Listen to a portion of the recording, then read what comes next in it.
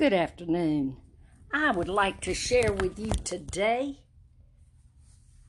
for just a little bit on the glory of God and how we can show forth the glory and bring glory to God in all that we do. I'm a bondservant of the living God. Love and adore Him and long to please Him and bring Him glory in every way that I can. We should glorify God by believing in Him. What I would like to propose today is, if the chief end of man is to glorify God, then this is only truly possible when we are most satisfied in Him. Straight away, we see something significant here. When we think of praise of glory that is given to someone, sometimes it could be at a graduation, and other times we could think of it as a chore that they have accomplished. Many things can bring glory and honor and obtain favor. When we think of giving glory to God, we can often and very easily fall into the trap of thinking of it as a demand and that it's just how it's to be done. From the Christian and biblical viewpoint, this is very, very opposite of the intent. We fail to understand that everything God requires of us is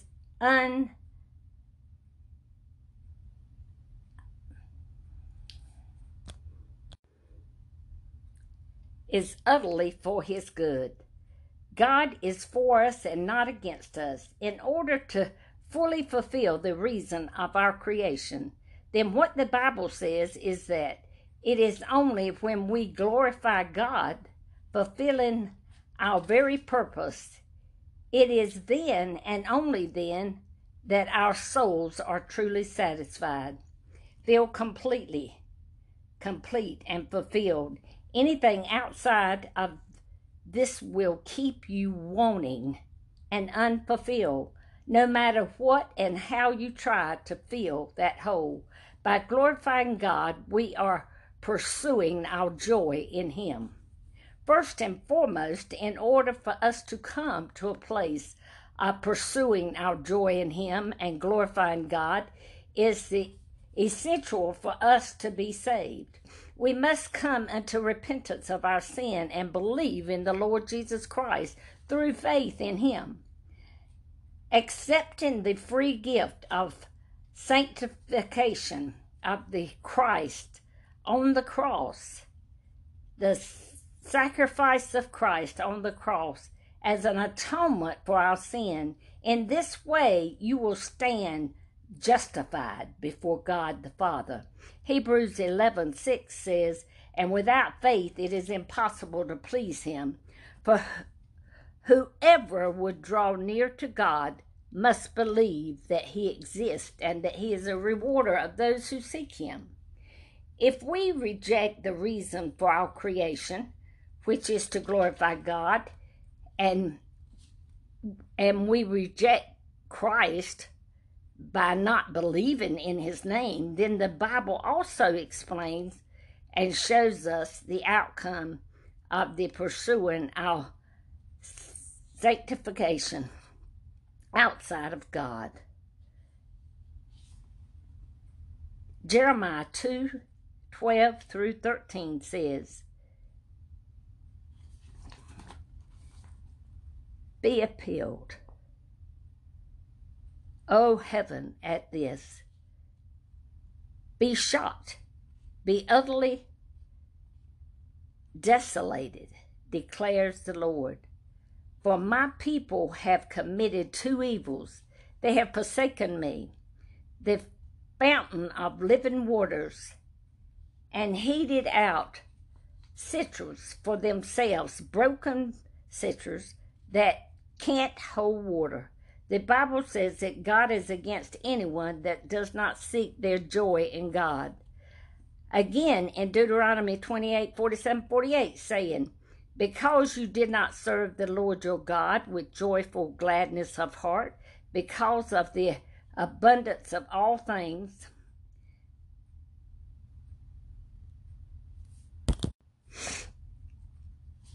therefore you shall serve your enemy, whom the Lord will send against you. And this is exactly what some people are doing, worshiping their enemies. Our ultimate enemy is Satan, and those without faith are enslaved to do things that are of him and not of God. Those who are not of God are in fact serving the purpose of their enemy, the devil, who wants to completely destroy you and keep you from the Father in heaven. So I would suggest to those in this situation, wake up and do not serve your enemy any longer, but serve the living God who is for you and not against you. As it says in 1 Corinthians 15:34, wake up from your drunken slumber, as it is right, and do not go on sinning. The Word of God shows us the path that we should take in order to find our joy in God. And when we pursue this joy in Christ, then it will lead us to glorify God. When you believe in the name of the Lord Jesus Christ, then you will find your ultimate joy in Him. Psalms 37:4 says, delight in the Lord, and He will give you the desires of your heart. And again in Psalms 100:1-2 says, make a joyful noise unto the Lord, all the earth, serving the Lord with gladness, come into His presence with singing. So by believing, not only glorifies God and finds your fulfillment in Christ, but there is also great joy in doing so. But it does not stop at only believing. This is just the beginning. The life that pleases and glorifies God is one that keeps on growing in knowledge. It continually seeks to know God better. At this point, I would like to clarify a misunderstanding that many of us fall into. Growing in the knowledge of God is not the same as seeking to learn how to get more out of God for our own selfish needs. Do not fall into that mentality of only being concerned with how we can tap into God's resources. Want to get prayers answered the way we want to, and how to get God to meet your need the way you want to, and vanish all our problems away. Question this: is this true loving God, or is this really loving yourself? Glorifying God and declaring Him. The Bible tells us that all creation declares His glory. In fact, we read in Psalms 19:1-4 saying, the heaven declares the glory of God, in the sky above proclaims His handiwork, day to day pouring out and speaking, night to night reveals knowledge. There is no speech more than these words, whose voice is not heard. This voice goes out through all the earth, and these words to the end of the world. In all creations declaring the glory of God, then there is a greater responsibility to us to glorify God. This is because we are made in the image of God. We are His image bearers. If we are image bearers of God, then we need to declare His glory. How can we glorify God by declaring Him? The way to declare Him is not just to be an image bearer, but also displaying Him in our every action, word, and deed. The Word of God shows us the path that we should take in order to find our joy in God. When we pursue this joy in Christ, then it will lead us to glorify God.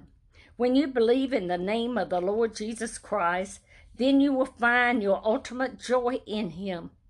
Psalms 37:4 says, "Delight in the Lord, and He will give you the desires of your heart." And again in Psalms 100:1-2, saying, "Make a joyful noise unto the Lord, all the earth. Serve the Lord with gladness. Come into His presence with singing."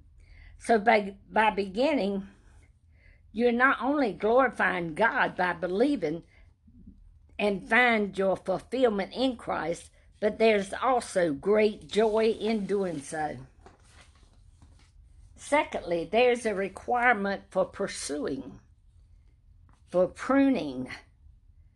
Fruit trees ideally need to be trained in their first few years to grow in shape. You want them to maintain throughout their productive life in a simple fashion. In order to declare the glory of God, you need to maintain a certain shape, an outward proof, and an inward change. And this is to shape that declares the glory of God. In order to do this, they must be pruning, getting rid of those things in your life that is not of God and that doesn't contribute to your life in Christ. It can sometimes be a painful process where God may discipline you, mold you, and make you into a person that declares the glory of God. The end results of pursuing is a beautiful tree and abundant fruit, and the end results, God's pruning in your life, is a life that shoots out and declares the glory of God through your person. Ephesians 4:22-32 gives you instruction on exactly what must be pruned in your life. It says, "Your old self, which belonged to your former matter of life and corrupt thoughts, deceitful desires, and to be renewed in the spirit of your mind, and put on a new self, created after the likeness of God in the true righteousness of holiness. Therefore, having put away falsehood, let every one of you speak the truth with his neighbors, for we are members of one another. Be angry and do not sin. Do not let the sun go down on your anger, and give no opportunity to the devil. Let that thief no longer steal, but rather let him labor, doing honest work.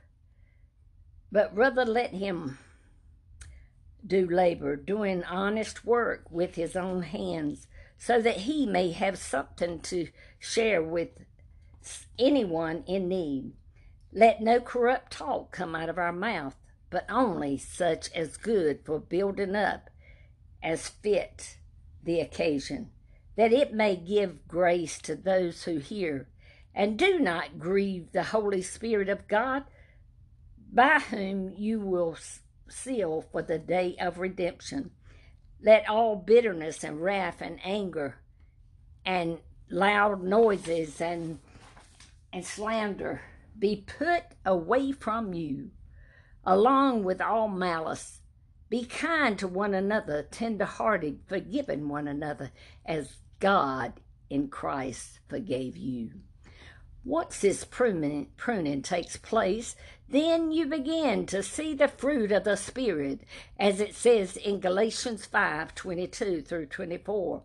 But the fruit of the Spirit is love, joy, peace, patience, kindness, goodness, faithfulness, gentleness, and self-control. Against such things there is no law.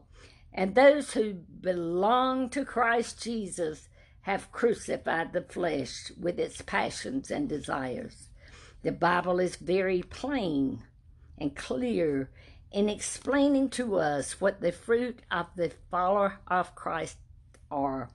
Our example is Christ himself. If a believer behaves contrary what the word says, he is not really transformed in Christ. In fact, the scripture tells us that if we declare Jesus Christ as Lord and have a relationship with Him, but still walk in darkness or of disobedience, then we need to test ourselves to see whether we are truly regenerated. 1 John 1:6 says, if we say we have fellowship with Him while we walk in darkness, we lie and do not practice the truth. Third, if you need good soil for your fruit-bearing plant to maximize its output. In a simple fashion, you need to cultivate and nurture yourself, which is a move towards seeking and cultivating your heart to allow this spiritual seed in you to grow and develop. Jesus tells us that those who cultivate good soil in their heart will result in hearing the word, accepting it, and then finally producing 30, 60, or 100-fold. What was sown, this is the person whose heart is not hard, receiving the word of God into their lives and working the soil of their heart, plowing it, weeding it, fertilizing it, and so becoming productive, whose end is abundant fruit that declares the glory of God to those surrounding it and far beyond it reaches. Amen. So let us be united with Christ, and as it says in 2 Peter 1:4, become partakers of the divine nature through the work of the Holy Spirit in us, that we boldly declare the glory of God to all those around us and fulfill the purpose for which we are made. Glorifying God through your praise and worship. Psalms 50, verse 3 says, the one who offers thanksgiving as his sacrifice glorifies me. To the one who orders his way rightly, I will show the salvation of God. Simply in the New Testament, the Apostle Paul summarizes the way we should order our life in order to glorify God. The highest call and purpose of a man is the joyful act of glorifying. Notice here that this is a joyful act. As I mentioned earlier, when we fulfill the very purpose for which we were created, which is to glorify God, and when we do this in worship, it is a joyful act and not something we have to put on. What is special about glorifying God through worship is it combines the other 2 points I mentioned above, glorifying God by believing in Him and glorifying God by declaring Him. When you praise the Lord, you do it because you believe in Him and you have faith in the sacrifice of our Lord Jesus Christ. Secondly, when you praise, you are declaring His glory, His honor, His praise, His power, His majesty outwardly. So it is both an inward and outward glorification of God. God is seeking those who will bring Him glory, not just through the Sunday worship time, not just for an hour every day, but what He is seeking is worship every day, every moment, through all of our activities. We cannot worship God properly on Sunday or just in our prayer time if we are not worshiping God throughout the week. In fact, 1 Corinthians 10:31 says, so whether you eat or drink or whatever you do, do it all to the glory of God. So the only way we achieve glory to God through worship is only when it's done to Him in spirit and in truth. John 4:23-24. But the hour is come, as it is now here, when the true worshipers will worship the Father in spirit and in truth. For the Father is seeking such people to worship him. Worshiping the Father in spirit is worship from the heart, from deep within you. It is not an external worship, because external worship can also be performance by those who are not right with God.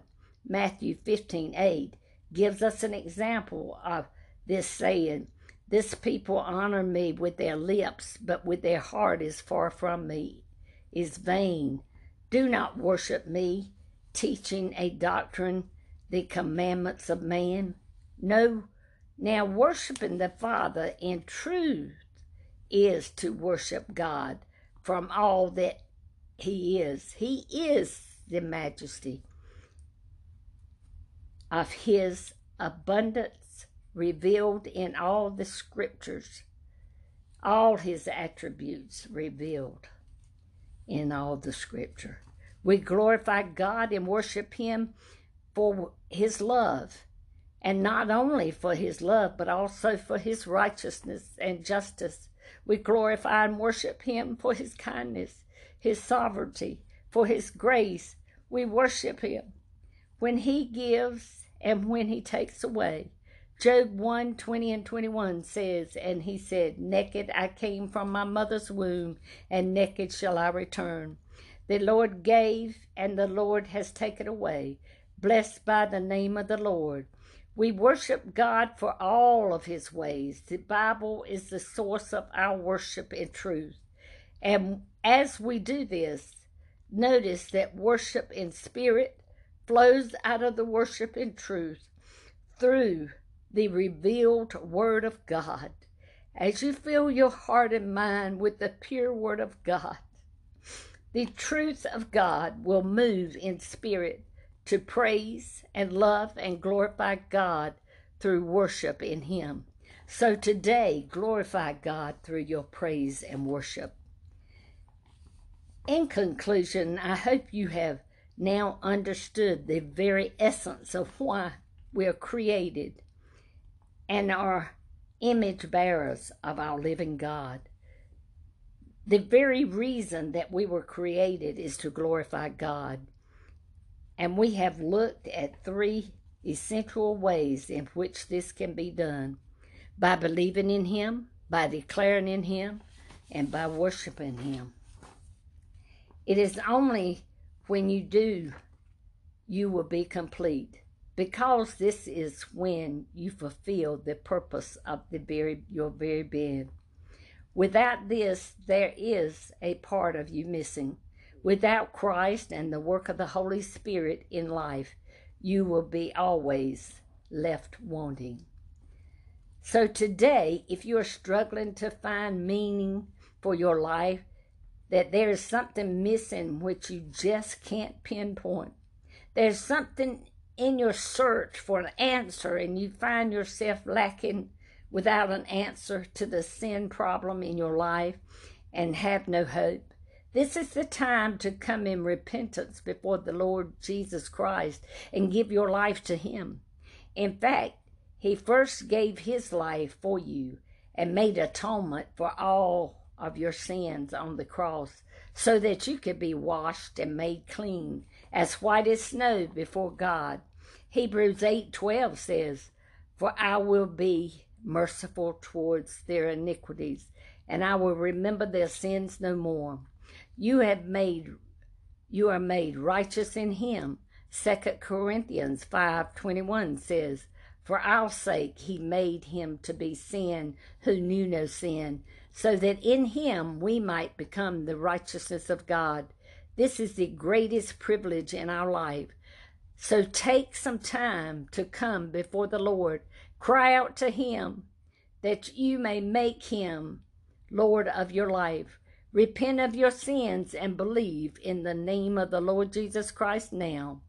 You will be able to be complete when you live for him, through him, and by him, as it says in Romans 11:36. For from him and through him and to him all things. To him be glory forever. Amen. Finally, let us fulfill our very purpose in walking in joy of the Lord. Let's finish by reading 2 Thessalonians 1:12. So that the name of our Lord Jesus Christ may be glorified in you, and you in him, according to the grace of our God and Lord Jesus Christ. Amen and amen. I pray that this has helped anyone listening. Give all the praise and honor to our Lord Jesus Christ, for it's in him and through him that we have our being. I sign off for now. Hello, Linda Jenkins here. I'm here to talk about revival. We must create an atmosphere for revival in order for it to take place, and revival always starts within us first. We pray in our prayer closet, we spend time with the Father, and then we can come together and share together in one accord. In Acts 2:1-4, the scripture has chosen is a very famous scripture among the apostle movement. It's also about the day of Pentecost. I'm not going to preach about speaking in tongues or where the others were that had been Jesus after his crucifixion. I want to take this scripture and focus on what we have to do to see the same results that these 120 saw. I want to speak on this thought: create an atmosphere of revival. Scriptures, Acts 2:1-4, and when the day of Pentecost was fully come, they were all in one accord in one place, and suddenly there came a sound from heaven as a rushing mighty wind. It filled the house where they were sitting, and there appeared unto them cloven tongues like the fire, and it set upon each one of them. And they were all filled with the Holy Ghost, and began to speak with other tongues as the Spirit gave them utterance. One accord means that they were in complete agreement. They believed that they would receive the power promised to them by the Lord, and that he would pour out his Spirit upon them, and they would receive the power to become witnesses. I believe the Holy Ghost is to bring us into a perfect unison, to let us see the focus on God's will and not our will. On the day that the Lord poured out his Spirit on the 120, there was a difference in them. They didn't go home completely complaining of how long they had stayed there. They were focused on how hot it was in there. They weren't focused on all these negative things. See, they were focused on the feeling that had taken place, that they knew they had been with God. They left the upper room and they preached the gospel to different nationalities of people in their own languages, and they believed the gospel. They left with an experience to change the hearts of others. They took that experience and preached and healed and cast out devils. Romans 14:19, let us therefore follow after the things which made for peace, and things within one way edify another. We have to look at the results of this day of Pentecost and what happened as the results of the complete obedience to Christ. Listen to what happened in Acts 2:41-44. 41, then they that gladly received his word were baptized. In the same day they were added unto them about 3,000 souls. Acts 2:42, and they continued steadfast to the apostles' doctrines and fellowship and breaking of bread and in prayer. These are some things that we do to begin revival. And Acts 2, verse 43, listen to this. And fear came upon each soul, and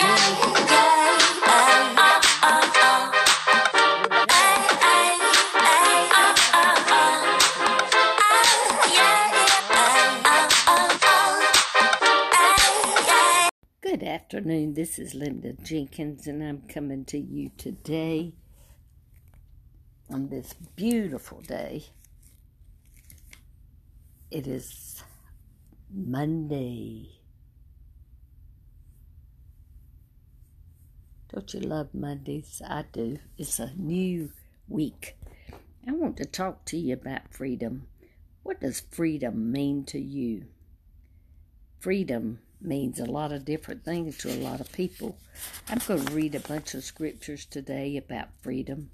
Isaiah 61 says, "The Spirit of the Lord is upon me, because the Lord has anointed me to bring good news to the afflicted. He has sent me to bind up the brokenhearted, to proclaim liberty to the captives, and freedom to prisoners." Isaiah 42, 6 and 7, "I am the Lord. I have called you into righteousness. I will also hold you by the hand and watch over you. I will appoint you as a covenant to the people, as a light to the nation, to open blind eyes, to bring our prisoners from the dungeons, and those who dwell in darkness from the prisons." Colossians 1, 13, 14, "For he rescues us from the dominion of darkness and transfers us into the kingdom of his beloved Son, in whom we have redemption, the forgiveness of sin." 1 Corinthians 10, 1 through 4. Luke 4, 18, 19. "The Spirit of the Lord is upon me, because he has anointed me to preach the gospel to the poor. He has sent me to proclaim release to the captives, and recover of sight to the blind, to set free those who are oppressed, to proclaim the favorable year of the Lord." Romans 11:26 and verse concept. "And so all the Israel will be saved, just as it is written, the discoverer will come." The deliverer will come from Zion. Sorry, I was trying to kill a gnat. A gnat in the room reminds me of Satan and all his devices, like a gnat that comes in to bother you. He will remove ungodliness from Jacob. Isaiah 59:20, "A redeemer will come to Zion, and to those who turn from transgressions in Jacob, declares the Lord." John 8:32-36, "And you will know the truth, and the truth will make you free." They answered him, "We are Abraham's descendants, and have never been enslaved to anyone. How is it that you say you will become free?" Jesus answered them, "Truly, truly, I say to you, everyone who commits sin is the slave of sin." And read more. Matthew 1:21, "She will bear a son, and you shall call his name Jesus, for he will save his people from sin." 1 Thessalonians 1:10, "And to wait for his Son from heaven, whom he rose from the dead, that is Jesus, who rescues us from the wrath to come." John 3:36, "He who believes in the Son has eternal life, but he who does not believe the Son will not see life, but the wrath of God abides on him." Romans 8:1 and 2, "Therefore there is now no condemnation for those who are in Christ Jesus, for the law of the Spirit of life in Christ Jesus has set you free from the law of sin and death." Hebrews 9:15, "For the reason he is a mediator of the new covenant, so that since a death has taken place for the redemption of the transgressions that were committed under the first covenant, those who have been called may receive the promise of the eternal inheritance. Revelation 1:5. And from Jesus Christ, the faithful witness, the firstborn of the dead, and the ruler of the king of the earth, to him who loves us and releases us from our sins by his blood. Oh, my. Freedom is a great thing. Some of you may be in prison. Some of you may have all kinds of addictions, and many things may be holding you captive. But Jesus is the one to set you free. Freedom comes with a price. It cost Jesus his life to hang on the cross, to shed his blood to give us freedom. Freedom is the greatest gift we could ever have. Freedom doesn't mean that we have to be in a cage and then we're released to give us freedom. We can have freedom in a cage. We can have freedom in bondage if we only just release ourselves and surrender ourselves totally to the Lord Jesus Christ, because he is the one that holds the keys to heaven and hell. And he has died to give us the authority to have the keys to the kingdom. And he has given us authority to be the head, not the tail, above and not beneath, and blessed coming in and blessed going out.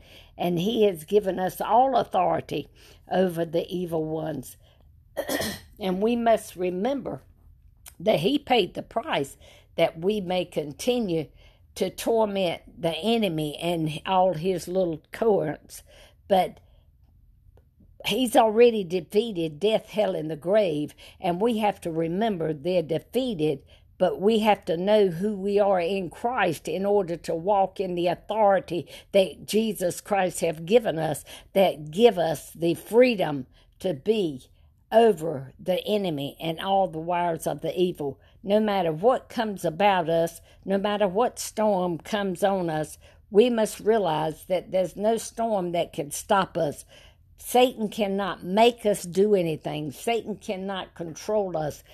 Satan cannot make us say and do things that we should not do, because Christ has sent the Holy Spirit to dwell within each believer that has asked Jesus Christ to come and be their Savior. He has set us free from all the wickedness that is around us. We can be in the midst of a storm and still walk in perfect peace, because peace and joy only comes from the Lord, because that peace and joy is what gives us the ability to smile even when the storm around us are raging, because we know who holds our hand. We know that this storm is also going to be defeated, that this storm also is going to cease, no matter what the surroundings looks like. In this world that we live in today, all the negativity and all the reports of the world and all the things that the evil ones are trying to bring about, we must not fear. We must not let fear come into us, because we must remember that we are free. We are free. And where freedom is, there's liberty. We are free, free, free. The grace of God has given us the ability. The love of God has given us what we need to be strong. And all we have to do is stay focused on Jesus Christ and his word. The word of God will give us that inner peace. The Holy Spirit is meant to be our guide and our protector. He is everything that we need, and we have that access. So we must not try to lean on our own understanding, but in all our ways acknowledge him, and he will direct our path. We must ask the Father, the Holy Spirit, call upon him. Give him legal authority to operate in your body, where he can lead you and guide you into what needs to be done.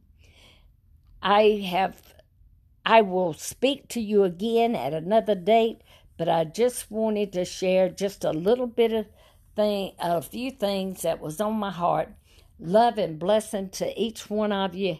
I'll sign off for now, but this is what freedom is all about. Bye-bye.